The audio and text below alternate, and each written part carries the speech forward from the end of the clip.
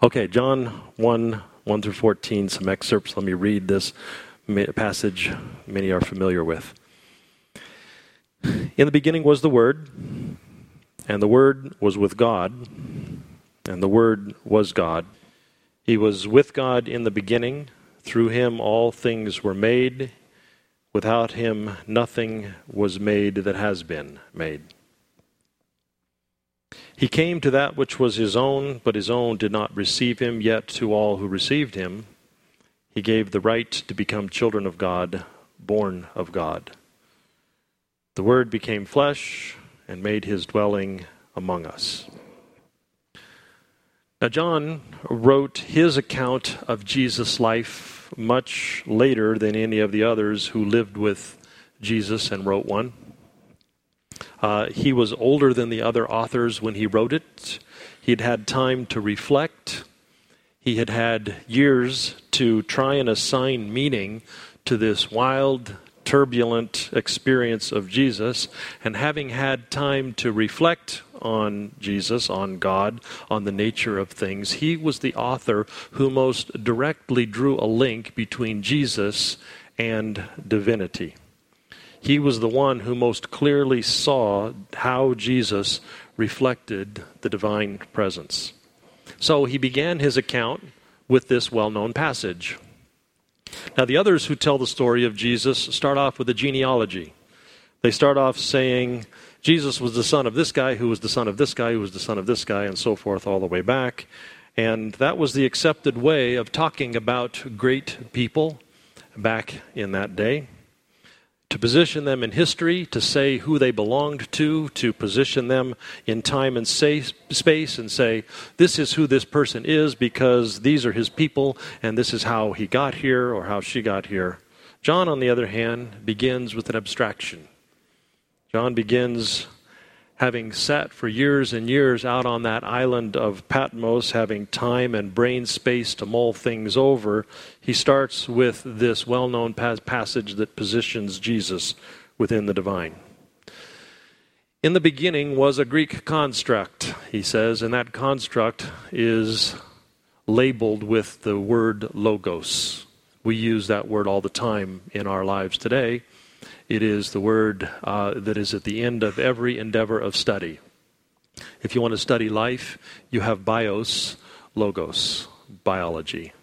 If you want to study God, you have theos, logos, a construct or an understanding or a mind about God. If you want to study human beings, you have anthropos, which is humanity, and then you have construct, mind, thought, consideration. So we use that word all the time, and it was a Greek word that had very profound meaning. So what John is saying is, in the beginning, universal thought existed. In the beginning, universal idea existed. In the beginning, mind, heart existed. That's what logos meant.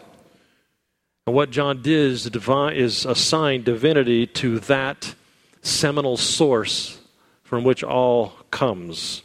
Pure mind, pure heart, pure thought. It existed, and it was divine. In the beginning, divine existed. And from that seminal source, from that seminal idea, thought, heart, and mind, all that is made was made. So he's saying there was divine, there was idea, thought, word, and then from that source, there was stuff. From the source of mind, this world came to be. From that source, the universe, everything that is tangible and touchable, all the world of matter and the world of time came into existence. And then he says, and that same source, that same divine thought, that same logos, it showed up somewhere else. It showed up in the person of Jesus. And having had time to reflect on this, he says, and it was amazing, and it was disorienting, and it changed everything. It changed everything that we understood about God. It changed everything that we understood about time and space. It changed everything that we understood about human nature. It changed everything, he says, as he looks back. Divine source existed beyond the tangible world, and then divine source showed up right here in the middle of the tangible world. And later, Paul comes and builds on Jesus' understanding, and he says, and divine source exists inside of every one of us in the indwelling presence of the divine. So divine exists outside of us. It existed in the person of Jesus, and now we see it exists even within our own beings. The Word was existing outside, then the Word was present inside. So that's what he's saying, is that the divine was at home within itself, and then the divine was here with us, dwelling with us. Now that word for dwelling that's used in verse 14 is the Greek word skenu. It means really to tent. It's translated to tabernacle, but really that was just a way of saying to tent. So John was framing his experience of Jesus in his own mind this way. The divine was comfy within itself, thinking, emanating, creating, communing, doing whatever it is the divine does. And then the divine went on a camping trip, set up a tent in the person of Jesus. At home, then on a camping trip. At home, then on a journey. And this way of framing the experience of Jesus has deeply shaped how we Christians have explored our own spiritual lives through the centuries, because that motif of journeying, of not being home, this has really shaped how we think about our own spiritual lives. It shouldn't be surprising that a lot of how we think has to do with this journeying idea, because the spiritual life lends itself to being understood that way. Home and then not home. We use terms like the heart's true home. The spiritual journey. This home and away concept is important to us, a longing for our true home, sojourning in a foreign land. These images help us experience our spirituality. Even our Christmas story, the beginning of Jesus' story, begins with an away from home theme. The manger, no room at the inn, the stable, the arduous trip, not home but away, not settled but journeying. And we think about Christmas in our own experience of it this many years later. Home's a very important part of it. We sing songs about how important it is for us to be home for Christmas. We sing about that, but at the core, the Christmas story is about homelessness. It's about not being home. So I thought it would be good for us on this last Sunday before Christmas to think a little bit about what home is. My kids are home for Christmas this week, and it's been nice. So I've been thinking what home is like, how it works. Is home the Norman Rockwell reality of caring grandmothers and warm foods and soft colors and nice smells, crackling fires, the smell of coffee? Is that what it is? In my 20s, I was living in China for an extended time. And when November came around, I got together with several American expats, and one of them had a frozen turkey overnighted to her, and she cooked it, and it was very meaningful to be around familiar American sights and American smells, and we tried our best to bring the things that we could find in local markets that would approximate, stuffing and cranberry sauce, and was not easy to do, but it was close. And as much as I was loving and savoring this traveling adventure, there was a part of me that longed for this vague and hard-to-define sense of home. I even missed my more than slightly dysfunctional family that day. I missed the family joke that came around every year when we put out the salt and pepper shakers, because the salt and pepper shakers were shaped as a big male, big fanned feather turkey, and a smaller one I assumed was a female turkey. But somewhere during the years, we had lost the cork that held the salt in, and so my grandmother used a Band-Aid on the bottom, and that led to all kinds of jokes. And every year they were the same, and every year they just didn't get old. People kept laughing at them. And I missed the jokes, and I missed the smell of cigar smoke as the men folk gathered out on the porch to talk about man stuff. And as a young person, I remember longing to be one of the men folk, and I missed the familiarity, and I missed the casualness, and I missed the accepting part of home. Home summons up in us this concept of an experience of the past.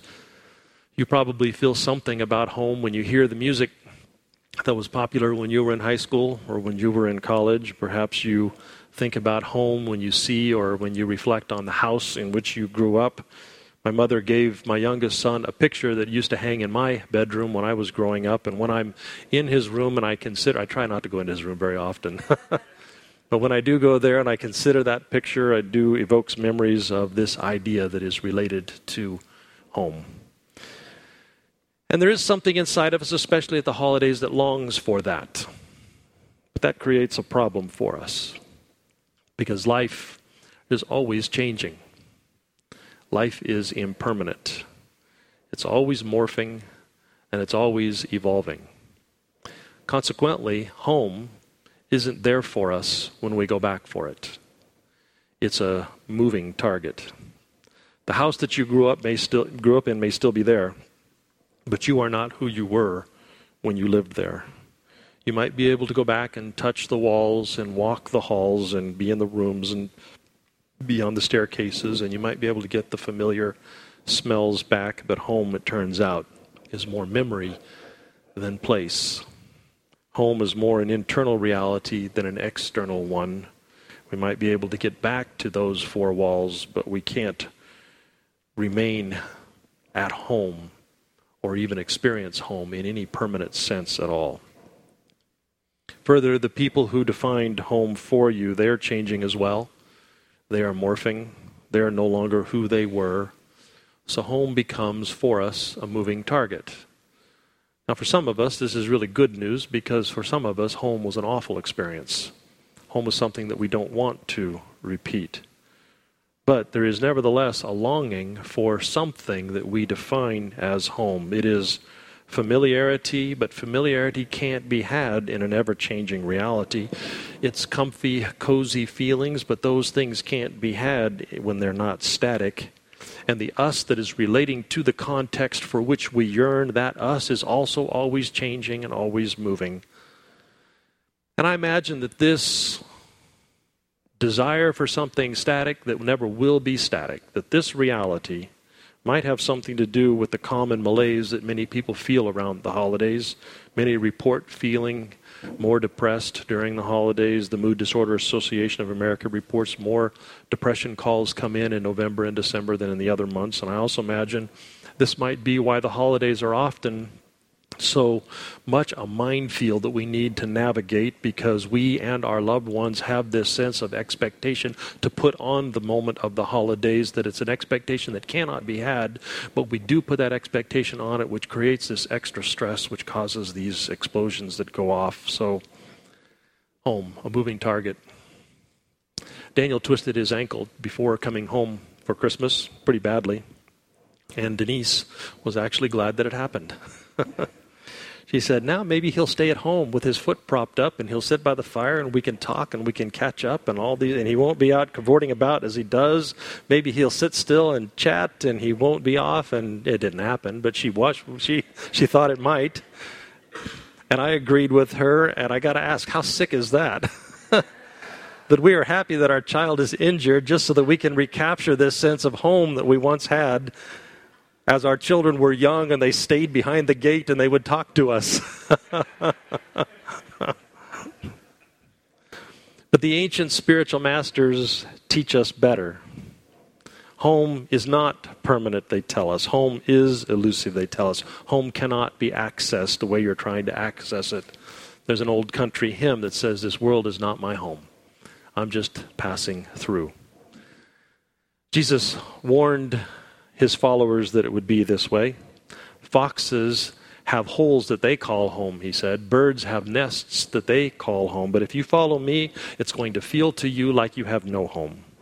There will be no place for you to lay your head. And this is how John frames his experience of Jesus. In the beginning, divine word was home, and then divine word went wandering and entered the world that is ruled by time and by decay and everything changing. And that will be our experience too, he's saying. But as we dismantle our expectations of finding a true home in the way that we have intuitively looked for it, Jesus trains us to express those same longings in a very different way. Home can't be there the way that we are looking for it. It will always elude us, but there is another way. Yes, the spiritual life is the life of a sojourner, Moses was driven from the comfort of his home in order to find his destiny. Joseph was driven from his for the same reason. Jacob was driven from his home in order to find his character. Joseph and Mary were wandering in search of a place to lay their heads, where on journeys during the days that we walk this planet, we may find oases along the way, but they are transient at best. As precious as family can be, it is a temporary place of respite. As precious as friendships are, they are ephemeral. They are impermanent. Nothing is permanent in this world. Nothing remains. Our experience of home will consequently always be unraveling. Home will always be a temporary reality. Its permanence will always be an illusion. Home will always slip away from us. But there is another truth. This is the last Sunday of Advent. Advent, the time that we remember that God has come for us, the time that we remember that God is always coming to us. And ultimately, here is what ancient wisdom tells us, that only in the divine will we find our heart's true home. Only in the divine will we find our heart's true home. Well, that is just such trivial religious tripe. Who buys that stuff? If given a choice between happy hearth and happy home, and this vague sense that God is the heart's true home, hearth and home looks pretty good every time. But only at first glance. Because if you consider what it is about home that we yearn for, we realize that this starts to make more sense. When we are yearning for home, we're yearning for a set of experiences. As I mentioned, many of us had awful, awful memories of our homes, and we want nothing more to do with it, and we're trying everything that we can to distance ourselves from that experience as rapidly as we can. We have no nostalgia for that thing called home at all. It's not the house that we want to be around. It's not the people that we want around. We want to stay around. But even in that situation, there is still a yearning for home. So what is it we're yearning for? We're not longing for the house. We're not longing for the place. We're longing for love. We're longing for a sense of belonging that often happens for people in home. We long for that feeling of being given patience when we're young and when we're stupid and when we're pains in the neck, and people keep extending patience to us. We're yearning for patience. We yearn to be around good people who will strengthen us and who will support us. We want gentleness from elders who have wizened over the years. We want to be comforted in our sorrows. We want to know that we will be forgiven no matter how badly we fail. These are the feelings that we are longing for when we are longing for home. Coffee and the smell of bacon and the comfy chair, these things might be associated. They might travel together. But our yearning isn't for the walls, and it's not for the smells, and it's not for the sights. The human longing, this expression of the deepest longing of our soul, is for love and for peace and for goodness and for patience and for comfort and for gentleness and for forgiveness. This is what the heart yearns for when it yearns for home. Now, when it comes to describing God, we're in a bit of a pickle.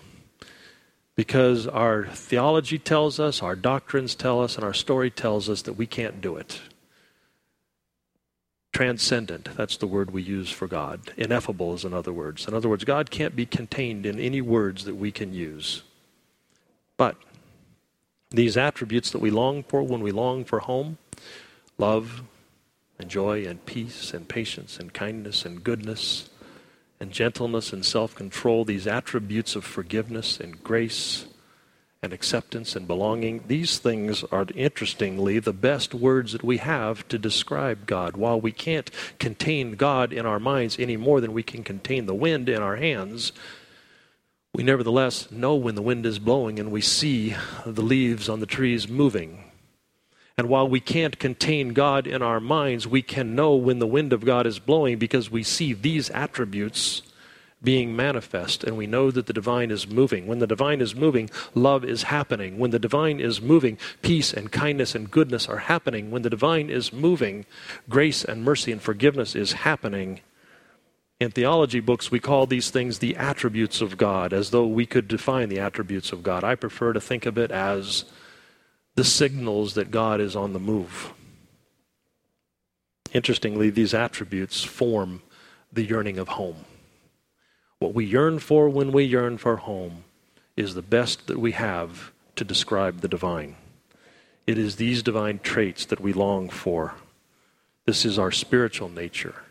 And these traits have within themselves a sense of permanence, even though circumstances and people are always changing.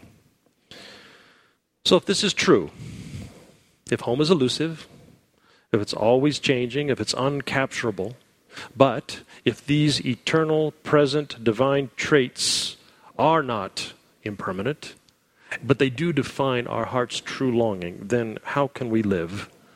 What should we do? Well, two things. First, we can savor those moments in which we experience true home. When, with our people, when in our houses we do experience peace and freedom and goodness and gentleness, we can savor those transient, temporary moments. We can capture and we can cling to those moments when the divine shines. When that Spirit of God shines through into our daily lives and into our families and into our friendships and even to our interactions with strangers, we can savor those moments and we can linger with them and hang on to the experience of those moments. We stop, we take a mental picture, we remember it, we relish it, we enjoy it. I've developed this habit even since I was young. When something is afoot and I recognize that there is a movement of peace or of goodness or of kindness or of love, I tend to get quiet and I tend to watch and I tend to pay close attention and I tend to try and put that into my mind as though it will go away tomorrow and I will want to remember it. This savoring, relishing of these moments that are the glimpses of divine glory. Now, for parents of young children, you should especially heed this because the divine attributes are so often experienced with our children. But those moments so quickly evaporate when we're not looking. The days in which comfort can happen with a kiss are over in a moment. The times when they will sit in your lap and receive love in the form of a story. The times that you can experience joy by simply sitting beside you and watching a silly cartoon. These moments are over in a second, so savor, relish, and assign the meaning of the divine to those moments, because they are indeed divine. So we can savor and relish the moments when we see them. But second, which is probably more important, we can create those moments wherever we are. When I was probably 23, maybe 25, I was at a conference where they were talking about mentoring. And most of the people there were men, and most of them were my age, and we were recognizing together that what was being taught about mentoring wasn't happening for us. We were not being mentored. And we were, in many ways, bemoaning the lack that was happening because we didn't have older people who were taking us under their wing and teaching us about life, perhaps because their generation was previously occupied creating the American dream, or perhaps because business was booming, or perhaps because the boomers had just developed in their own understanding that greed is good, or for whatever cultural reason, our mentor-age people were previously occupied. And so we were sitting there thinking about that reality and in many ways grieving what we had missed. I remember sitting in that meeting and thinking to myself, that's the way it is, and it is. That doesn't mean that's what I will do. I remember thinking to myself, I'm going to have to change that. And somewhere along the way, I discovered the constellation model of mentoring. And here it is. Imagine I've got a pen, and here I am drawing the constellation points north, south, east, west. North, south, east, west. East, west. East and west aren't going to be relevant to this point. I'm going to talk about upward mentoring and downward mentoring. Upward mentoring is when someone teaches you something you don't know. Someone comes along beside you and shows you something that you didn't understand. Then there's in-group mentoring, which helps you see from the perspective of your own group, and then there's out-group mentoring, which helps you challenge the norms of your own group. But then there's downward mentoring. And what I determined on that day is that I had lacked in my receipt of downward mentoring. So I determined I was going to go out and get what I needed to get. Primarily, I decided I was going to get it from books. But then I determined also that I was going to give downward mentoring. And lo and behold, when I discovered the constellation model of mentoring, what I discovered was it's just as important to give downward mentoring as it is to receive upward mentoring for one's own development. Because when we teach something, it is cemented into a part of our brain that it didn't previously exist in.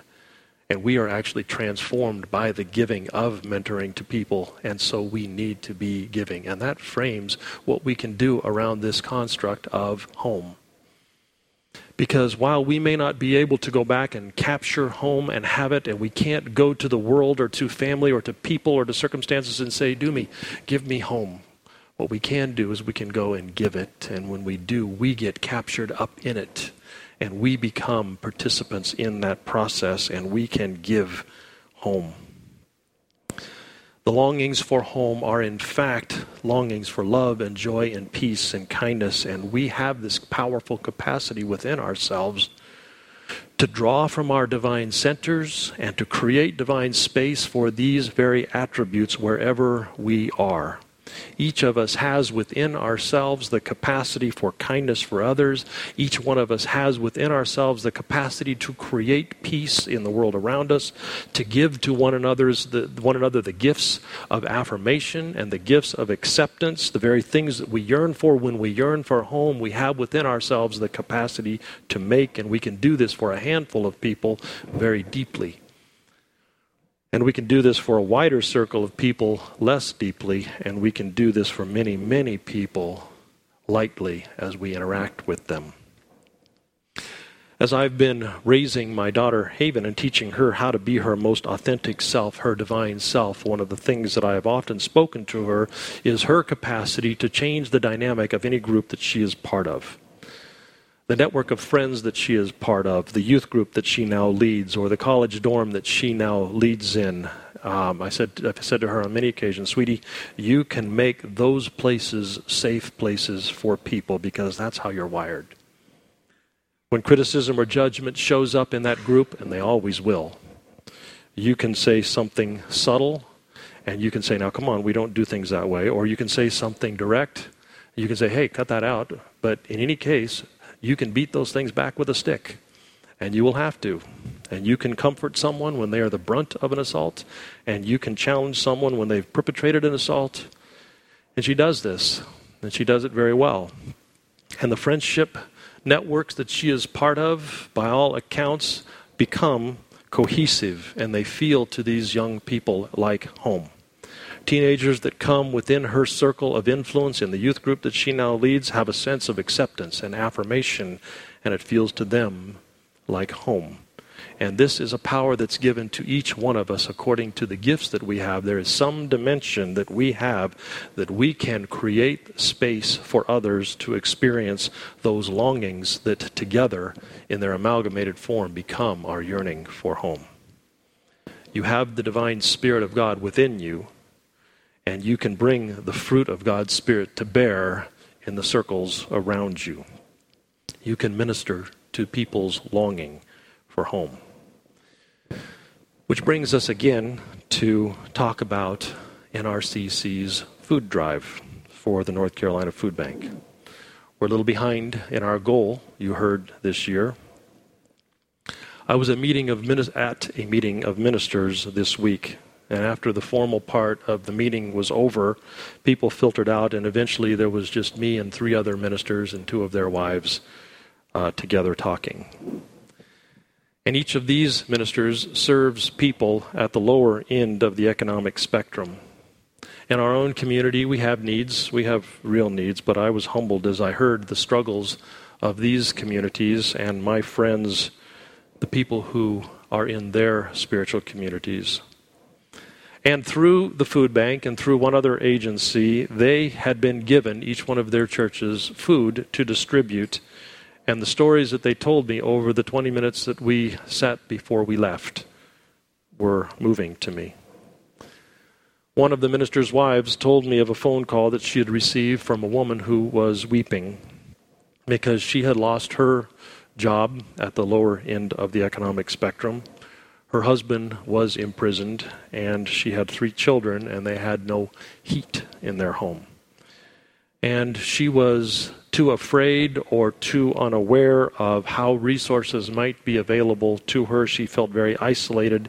She felt very alone, and all she had was their community. And she called in tears because their church had been able to distribute a box of food that they had received from the food bank. And her tears were gratitude because the box of food that she received was, she said, "This is stuff we can use." This is going to make this week doable, she told us, this lady said. I didn't know what we were going to do this week. Now this week is doable. And they went into the closet in the place where we were meeting, and they brought out one of the boxes because they had prepared many of them. And they showed me what was inside that box. It was about 10 items. There was a box of Bisquick. There was a box of Ritz crackers. There was some white rice. There were some canned turnip greens, and there was some white pasta and canned pasta sauce. And as this minister's wife was telling this, she herself was brought to tears because this woman was someone in her community that she loves and she cares for, which I could completely understand. And their church's benevolence fund is empty. But being able to meet the real need of this person for whom she had such great love gave her such great gratitude that it brought her to tears. Another of the ministers told about their community receiving several boxes of slightly worn coats to distribute to their own community. Many of their people work outside, or if they don't have work, they're looking for work outside. So obviously they've been cold these last weeks, and many of their community didn't have adequate coats to stay warm. And after the coats were distributed that were in these boxes, there was one young boy who didn't have one and one coat left over that was 3 or 4 times his size, but they put it on him and they said it looked like a dress, and they zipped it all the way up and they cinched up the sleeves and they tightened them around him, and they said that he walked around this the room where he had received this coat and he was ecstatic, and his mother wept. And I listened to these stories, and I was stirred to a new understanding of what we do when we do our food drive. The food bank is an institution. It's a concept. It's an abstraction. And we tend to not react well to institutions. Institutions don't move our sensibilities. But I want you to understand that the food bank is more than a concept. The food bank is fantastic collection point that has many, many smaller communities that work as distribution points. They work in close proximity to those who know the people who don't have the capacity to go and collect, but do have the capacity to distribute. People who don't have the network to let them know how to navigate the help that is available are resourced by these smaller communities that are able to find resource. And these are people for whom a box of pasta, a box of Bisquick, makes a tremendous difference in their week. So I want to encourage you once again not to let this season slip by because you got busy.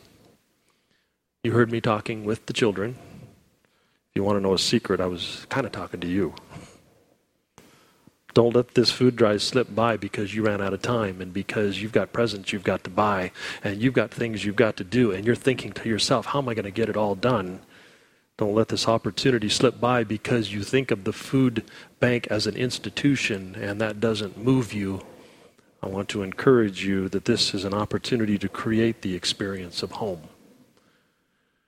This is an opportunity for you to touch that which is at the deepest part of human longing. This is a way in which we can express love and care and gentleness and compassion, these divine attributes that make home, home. You are followers of Jesus. I want to encourage you to do good. I want to read you a story as we finish. A young boy has been chosen to play the role of the hypothetical innkeeper in the church pageant. No innkeeper is mentioned in the Bible, but when you have lots of kids, parts must be created. The child is well rehearsed. He has only one line, and that one line is scribbled on a 3x5 card that he holds in his hand. Simple enough. Joseph knocks on the door. The innkeeper opens it. He speaks his one earnest line, "I'm sorry, but there is no more room in the inn." But come the moment, in spite of the rehearsals, in spite of the 3x5 card, the innkeeper opens the door and he sees Mary with Joseph standing there, and the kid finds himself blown off dramatic course after a moment's hesitation. His is an unscripted innkeeper line. He looks at Mary and he looks at Joseph and he says, "Oh, come on in, come on in. We'll make room somewhere."